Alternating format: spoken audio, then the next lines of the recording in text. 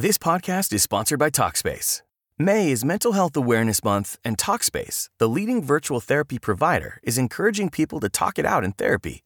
By talking or texting with a supportive, licensed therapist at Talkspace, you'll gain insights, discover truths, and experience breakthroughs that will improve how you live and how you feel. With Talkspace, just answer a few questions online, and you'll be matched with a therapist. And because you'll meet your therapist online, you don't have to take time off work or arrange childcare. You'll meet on your schedule, whenever you feel most at ease. Plus, Talkspace works with most major insurers, and most insured members only pay a $25 copay or less. No insurance? No problem. If you want to make progress toward a mentally healthier place, Talkspace is here for you. Now get $80 off your first month with promo code SPACE80 when you go to Talkspace.com. Match with a licensed therapist today at Talkspace.com.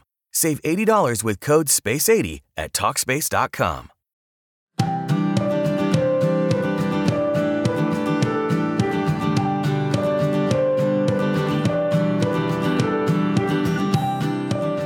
Hey friends, Elisa Childers here. Our culture is changing at a rapid rate, and how can we as Christians navigate these waters and help our kids learn how to influence culture rather than let the culture change them? Well, today's guest has launched a brand new ministry for young people, and he's also written a new book that addresses topics like addiction, gender identity, pornography, hookup culture, racial tension, and consumerism. We're going to talk about it on today's podcast.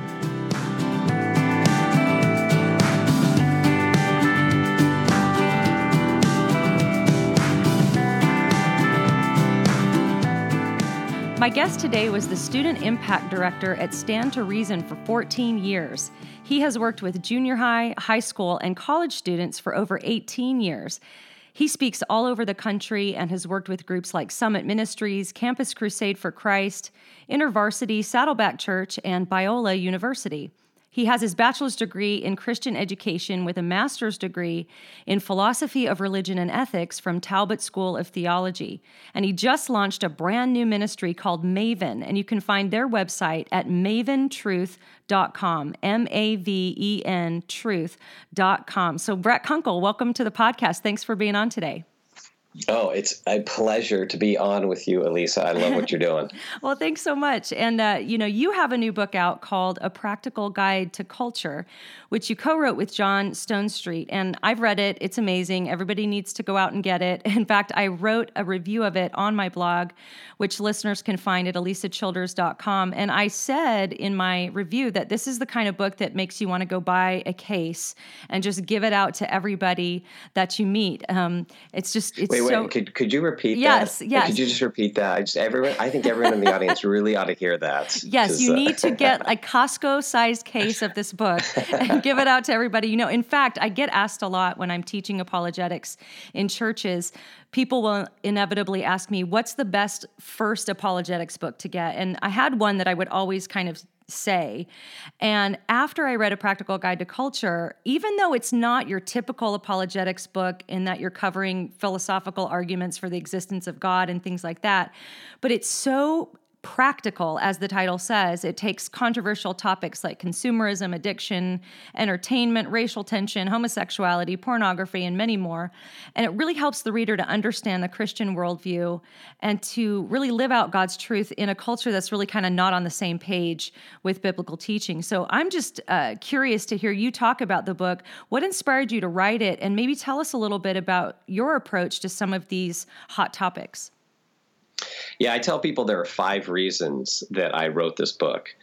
Here are the 5 reasons: Alexis, Micah, Paige, Ella, Jonah. Right? Mm-hmm. Those are my 5 kids. And actually, I would say a 6th reason has been added in the last couple weeks. Yes. My oldest daughter had our first grandchild, which is wild and amazing and crazy. My wife and I are very young grandparents. I know.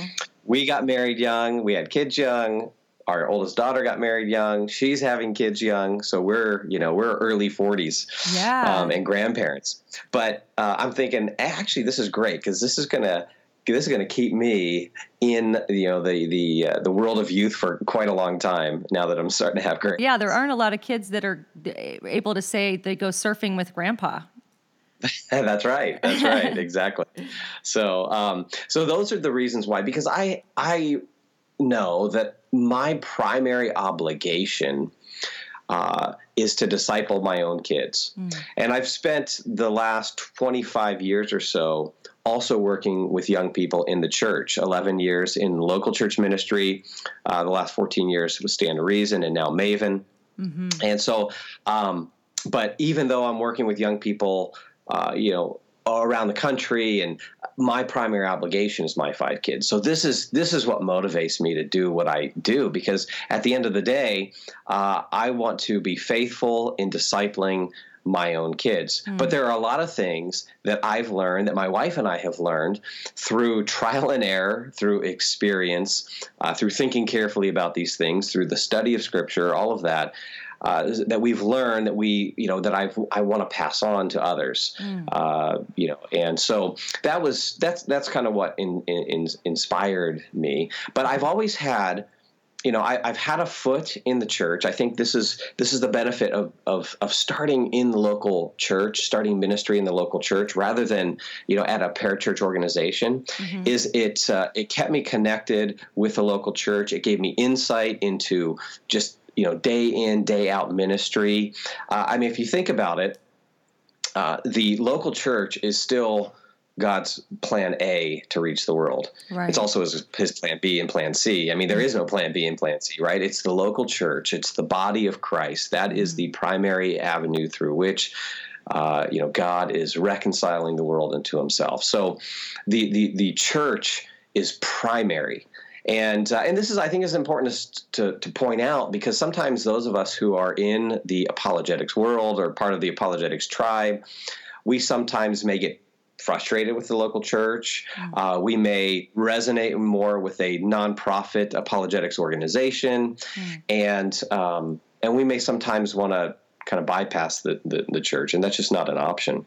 Yeah. So this shapes part of my approach to these kinds of things, because I know that the vast majority of people in our local churches, they're not as academically oriented as many of us. Right. I love to read, to listen to podcasts, to do education, all of that good stuff, which is important. And of course, I want to raise the bar in the church.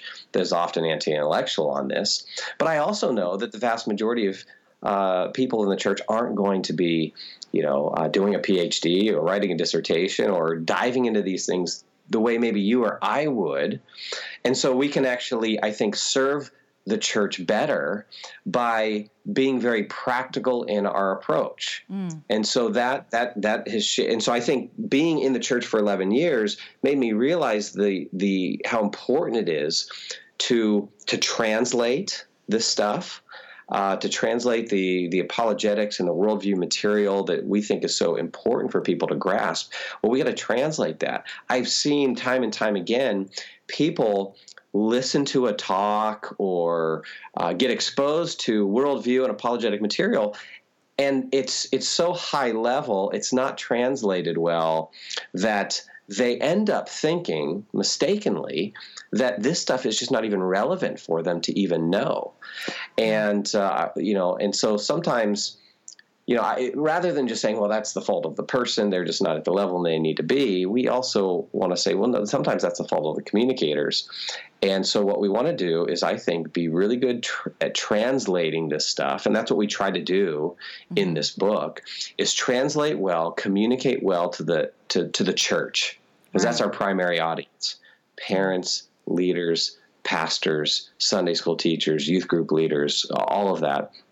And so take this stuff, not dumb it down, but translate it, make it accessible to people, and then also show them why it matters and help them to implement it. And that's where the practical stuff comes in. That's why we include lots of different practical ideas and steps, things that you can turn around and do with your kids immediately. So that is some of the stuff that I think about and that shapes me and shapes John and I's, kind of approach to this book. Yeah, and you did do a fantastic job of bringing all of these controversial topics into the practical realm for the average Christian, because I think that a lot of Christians, they know that they're living in a culture that has certain ideas about sexuality and pornography and entertainment and all these things, but they sometimes just maybe don't know how to practically apply what they believe to how they live. And I loved the example in your book when you were talking about culture. You tell the story of when you went to have ice cream with your kids and you observed a mom who was taking pictures of her kids eating ice cream and, posting them on Instagram or something like that. And you were observing that this is something that culture has influenced, and you define culture and how that influences us and how we influence it. And that so resonated with me, because as a mom, I've been there. I've been at the ice cream shop, and you're looking around and everybody's just got their phones out taking pictures of their kids eating ice cream. And it just seems kind of, it's like, it's just culture. It's just what we do as culture.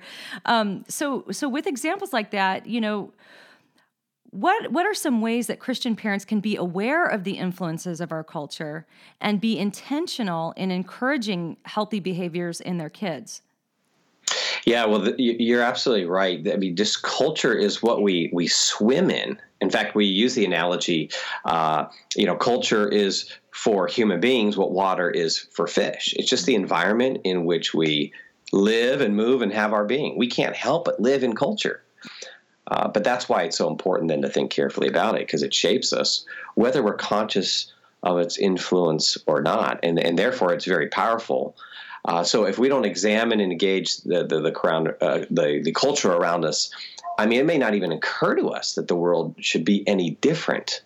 Okay. Yeah. Now, here's the difference between us and fish, is that we make our own environment. We make our culture. We're actually part of building the very world that we inhabit.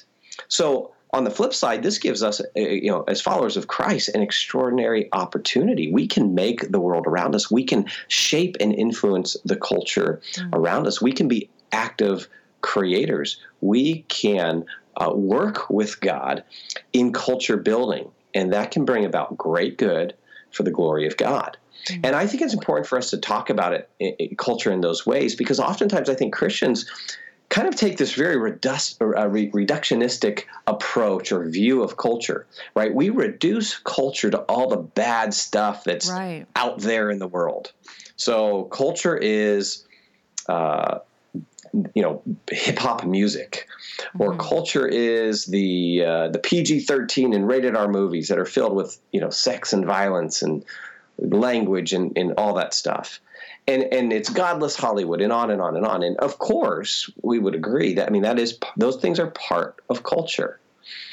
But that's not the whole story of culture, right? So this reduces it to all the bad stuff. And then what happens is that many Christians have this posture where they are constantly against anything and everything that we call culture. But so this view, it fails to recognize that you simply find culture wherever you find human beings. It's not just all the bad stuff out there. It's what we make of the world. In fact, I think we quote from, his name just skipped my mind. Andy Crouch, right? He's got this great book on culture making. But culture is simply what we make of the world. So it includes the good and bad stuff. It includes all our ideas. It includes the institutions that we build, the structures that we build, the habits, the lifestyles. It includes all of that.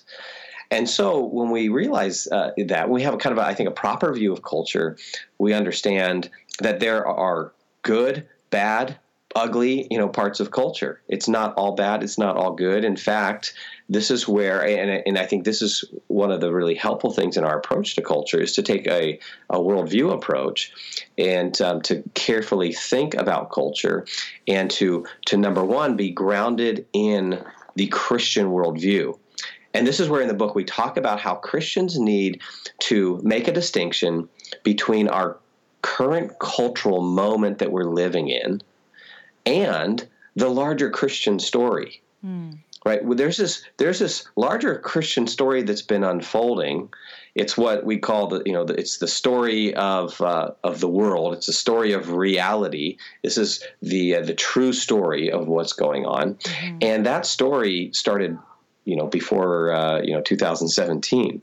That story has been going on for thousands of years, and it's unfolding, and we're just a small part of that story. And sometimes we get so wrapped up in our cultural moments that we fail to pull ourselves out and realize there's a larger story that's going on.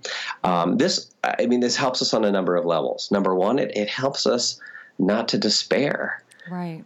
Sometimes I hear Christians just despair so much over where the culture is heading, and I understand, because there are times when I struggle with that as well. In fact, when I was writing this book and doing my work on this book, there were moments of kind of diving into the culture for weeks at a time, looking at stats, looking at the different trends, doing my research. And there were times where, I'll be honest, there were moments of despair. Yeah. Because I was so focused on the cultural moment. And I think one of the most depressing things to write about was pornography. And the porn epidemic that's out there that just is devastating young people. And we just don't even, I think, have an idea right now of how bad it is and it's going to get. So you look at that particular instance in our particular cultural moment, and you can despair. And so what I had to do is pull myself out of that and realize, okay, this is not the whole story.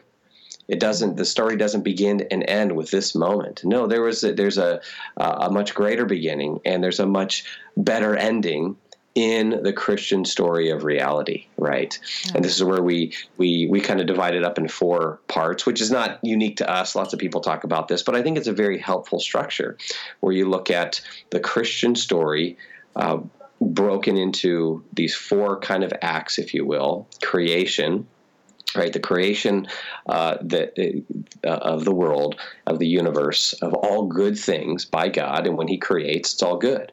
Then you have the fall, where the fall of man breaks the world. Then you have redemption, which is kind of the act that we're in. God is redeeming us as individuals, and redeeming cultures, and redeeming the world, and reconciling it back to Him. And ultimately, though, we know that there's a final act where He will restore all things, so restoration. And what that does is that helps us to realize there's this larger story going on. God is sovereign. Despair is a horrible strategy, even when it gets bad, even when things look tough and difficult, and that ultimately there's hope. There's hope that Christ is continuing to work even through the brokenness and the wickedness of humanity. And so I think that those kind of things are important for us to think about as we approach culture. We think about culture, and we think about how then do we influence the culture and raise our kids in that culture. Yeah, and that was one of my favorite things about the book was it's what you called hope casting. And it's, basically what you just described, keeping our eyes on the bigger story and reminding ourselves that God's story continues to play out all around us. And that really does help keep us from losing hope as we see our culture go in certain directions. And so obviously you have a heart to equip the next generation. You've been in youth ministry for almost 2 decades. And just tell us what first inspired you to study apologetics and take the intellectual side of your faith more seriously. Yeah, I grew up in the church. When I was a baby, my mom and dad came to Christ, and they were just on fire, and we plugged into the local church. So I had just the huge blessing of growing up in the church. I think that for me, that was a huge blessing. I had great experiences in the local churches that I was involved with, and so I grew up in healthy church life. A great mom and dad. Became when I got into junior high and high school, got involved with youth ministry at my local church, and was very involved in youth ministry. In fact, I became a student leader And I would say, looking back, I was kind of what you considered the model Christian kid, if you will. Involved in student leadership, committed to Christ. My youth pastor could count on me for anything. In fact, my junior year in high school, I made a decision to go into full-time vocational ministry, right? And it was my freshman year in college. After having growing up in the church for the first 18 years of my life, my freshman year in college, I was at a local community college in Southern California. I took a class, Philosophy 101. And that is where my philosophy professor, Dr. David Lane, spent that semester dismantling my faith. And it wasn't, Professor Lane was not sometimes that stereotypical skeptical professor that we put up on the screen, in the Christian world. He was not angry.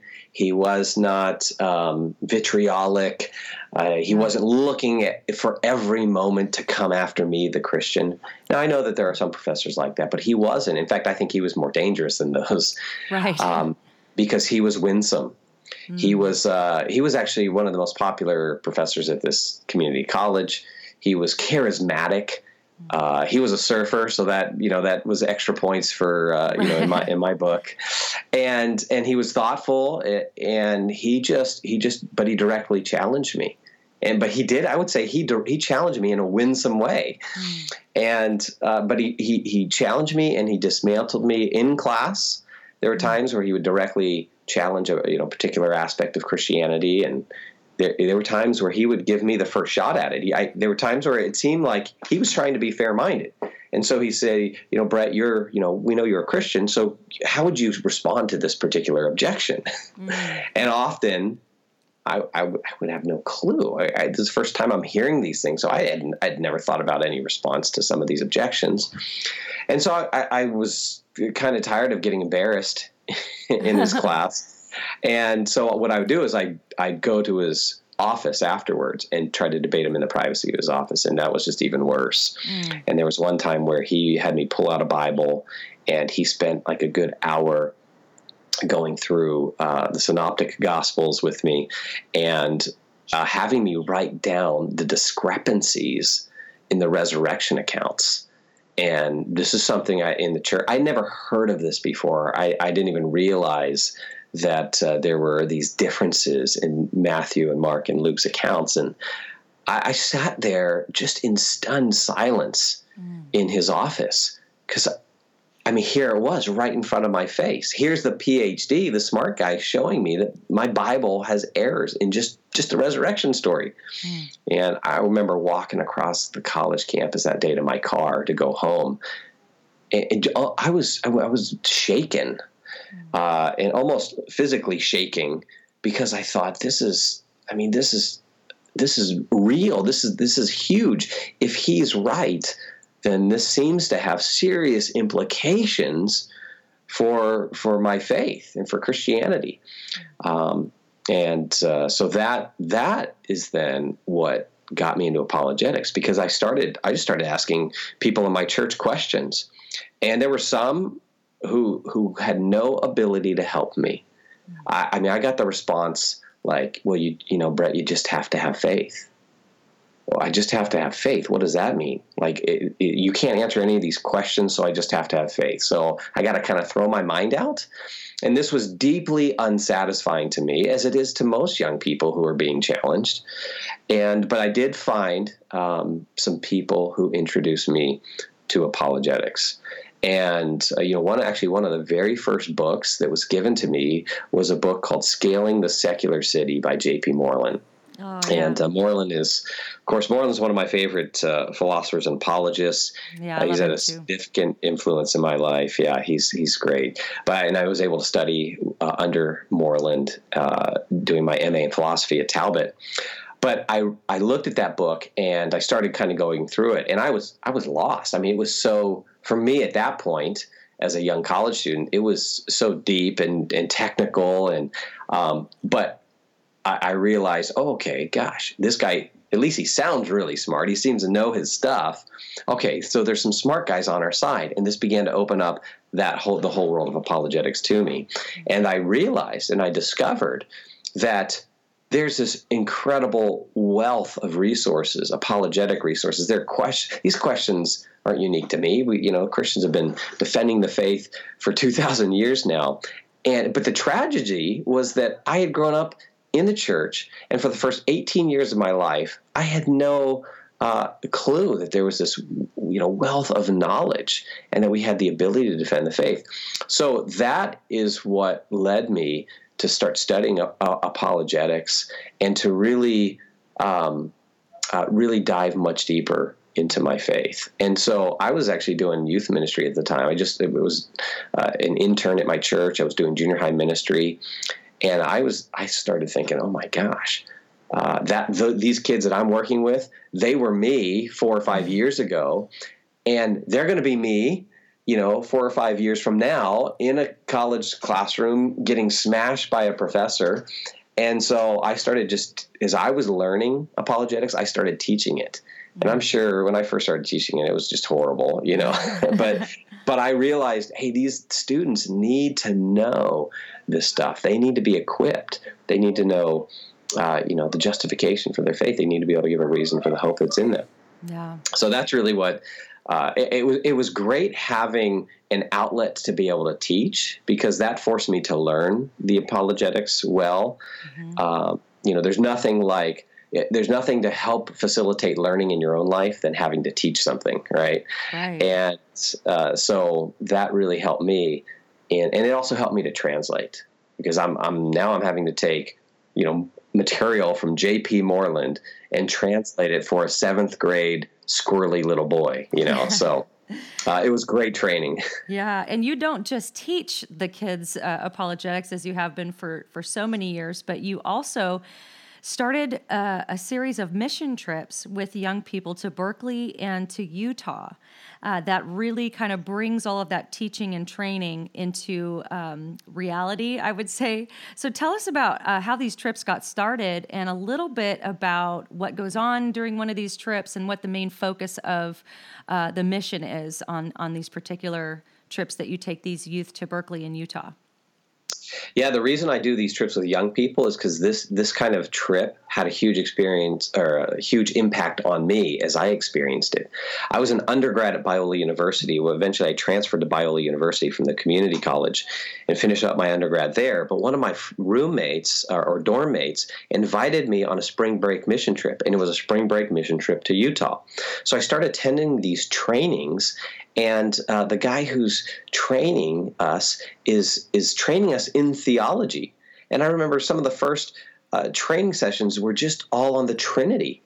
And it was, I hadn't had this kind of deep, rich theological teaching and training before, and I was learning all kinds of things. And then I go up to Utah, and I'm scared out of my mind, because basically what he did was put us in situations where he had to talk to Mormons.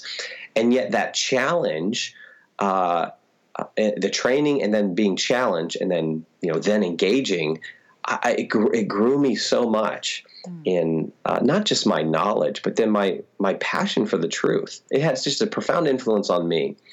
And so I realized, oh my gosh, this is an incredible experience. And how can I do this with my young people? So eventually when I started doing high school and college ministry, I started taking my ministries to Utah on these Utah mission trips. And then when I joined Stand to Reason, I thought, well, gosh, I can do this with other groups. And so we started doing Utah mission trips. In fact, the very first mission trips I led through my work at Stand to Reason was with Jim Wallace, J. Warner Wallace. Mm-hmm. When he was a youth pastor here in Southern California, we got connected. I started taking his groups to Utah. He said, hey, these things have just had such a huge impact on our group. And so Jim was the one who kind of sparked the idea for an apologetics type trip, because on Utah, we're going and we're having more theological conversations, right? And mm-hmm. Conversations on scripture. And he said, okay, so we've done a couple of these, but can you put together the same kind of experience and trip where we would engage more apologetics and philosophy and how to think? And he had some students in his youth ministry who had gone to Berkeley UC Berkeley. And so he said, hey, like, take us to Berkeley or something. We can connect with those students. And Berkeley, of course, is a radical place. Right. And so let's go the craziest place in the U.S. and do it there. So that's where then I put together the Berkeley missions experience, which is more apologetically focused. And the idea behind the trips is really to put young people in situations that, number one, challenge them, but that force them then to talk about this stuff. It's the idea that we need to get this stuff out of the classroom and into real life, because ultimately apologetics, one of the purposes of apologetics is to serve the gospel in evangelism. And so, but if you're just doing that apologetic work in the classroom all the time and it just stays in the classroom, then it's not serving its intended purpose in terms of reaching a lost world. And so, but then what we also discovered through this is that the challenge really motivates young people, right? We think our young people need to know theology and apologetics. Okay, so how are we going to motivate them to actually study that, right? You can hand them a systematic theology book and say, here, read this. You need to know this. And one out of 500,000 evangelical kids is going to take you up on that one. Yeah. But I guarantee you what I've seen over the last, 17 years that I've been doing these trips, 18 years, is that you let a student get challenged.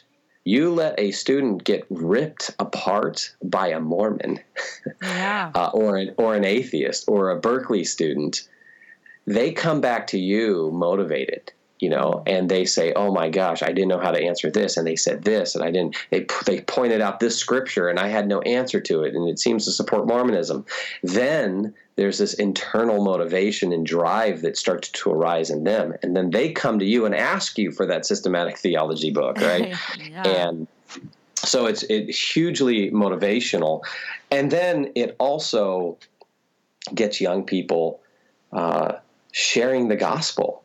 And what I found is that the vast majority of young people in our churches have never even shared the gospel with a friend. They've never done that. And on these trips, it's the first time. And what we see happen is that they get lit up, right? I mean, you start living your life for the cause of the gospel. And there's almost nothing that will light up your relationship with Christ and light a fire under you and give you passion for the cause of Christ than actually living on mission for Him. And so we see that with young people.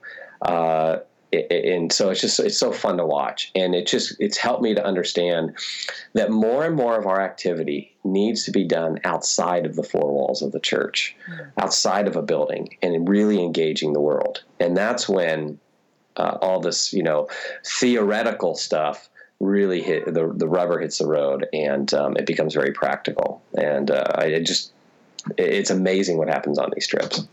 So if parents want to learn more about these trips, is there a website they can go to find out information? Yeah. So our website is maventruth.com. We don't have a ton of information up right at this moment, but this fall, we just launched the ministry in September. Mm-hmm. This fall, we are building our website. We'll be adding more information. We'll be adding more content. If anyone wants more specific information, they can go onto the Maven website, and there are different links at the top of the page, and there's a contact us link, and what they can do is they can make a request for more information. Also, I would just throw this out: if someone just wants to email us, they can email us at info @maventruth.com and say, hey, I want more information on these mission trips, and we will send them information and actually a little video trailer of the trip. So I mean, it's one thing to describe it. It's another thing to actually see it and to go on it. It's almost like I can't do justice to how incredible these trips are. Great. And so as we close out today, tell us about your new ministry and specifically why you chose the word Maven. What does Maven mean? Yeah, well, we are a youth-focused ministry. So we have two target audiences. One is junior high, high school, and college students. We want to help young people to know truth and to defend it. And that's a vital, important part of what we're going to do. But it's not the end all be all. And that's where I think sometimes those of us in the apologetics world make a mistake of letting that be the end all be all. And then I watch people kind of burn out on apologetics. We want to help young people know truth, but then we also want them to apply that to the rest of their lives. And so we also want to help them pursue goodness and create beauty. Right? So we've taken these kind of classic transcendental categories, truth, goodness, and beauty, and we want to help young people know and live the truth of Christianity. But then our second target audience is helping the people who are discipling the next generation. So we want to come alongside parents and youth pastors and grandparents and Christian educators to do the same thing with their young people. And so part of that is rewrapping this for a new generation. I mean, if you think, I've been working with young people for a long time now, and you see some of the changes in this current generation. They are media saturated. They are image based. They are driven by their feelings much more than thinking. And so how do you reach that kid? How do you reach a kid who will get onto a website and simply, if the design of the website seems outdated or clunky, he'll bounce, right? He's out of there. He's gone in 10 seconds. And it doesn't matter how good your content is. If it's wrapped in a way that doesn't appeal to them, they're out. And now, look, we can bemoan that and complain about it and say, kids these days, right? Or we can work really hard to reach that kid and to put more effort and resources into repackaging the truth for this next generation. So that's what we want to do. And that's one of the reasons why we came up with the name Maven, because we wanted to pick a name that was not apologetic-y, if you know what I mean. We didn't want it to sound overly academic, because that doesn't appeal to your typical evangelical kid in your typical evangelical church. And but we wanted also a name that helped communicate what we want to be about. And a maven is someone who has knowledge in a particular area and then passes that knowledge on to others. It's one who knows the truth and passes it on. So you may have sometimes the word is used in in the context of like a fashion maven or a finance maven, right? They have knowledge of these areas.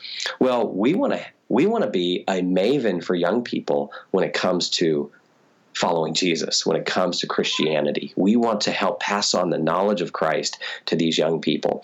And then we want to help them become mavens as well. We want to help them do the same thing. And then we want to come alongside parents and leaders and help them to be mavens with their work with young people. So that's how we came up with the name. And part of it was, running it by young people as well. Like, what do you think? How does this ring to you? How does this feel to you? What do you think about this name?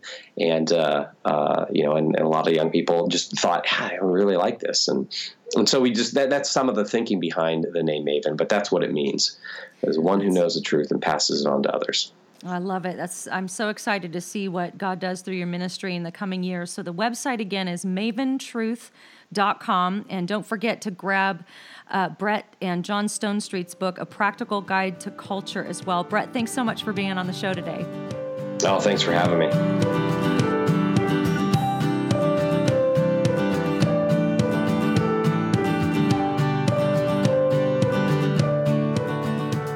If you enjoyed listening to this podcast, you can go to elisachilders.com and click the subscribe button, or you can simply subscribe to the Elisa Childers podcast on iTunes.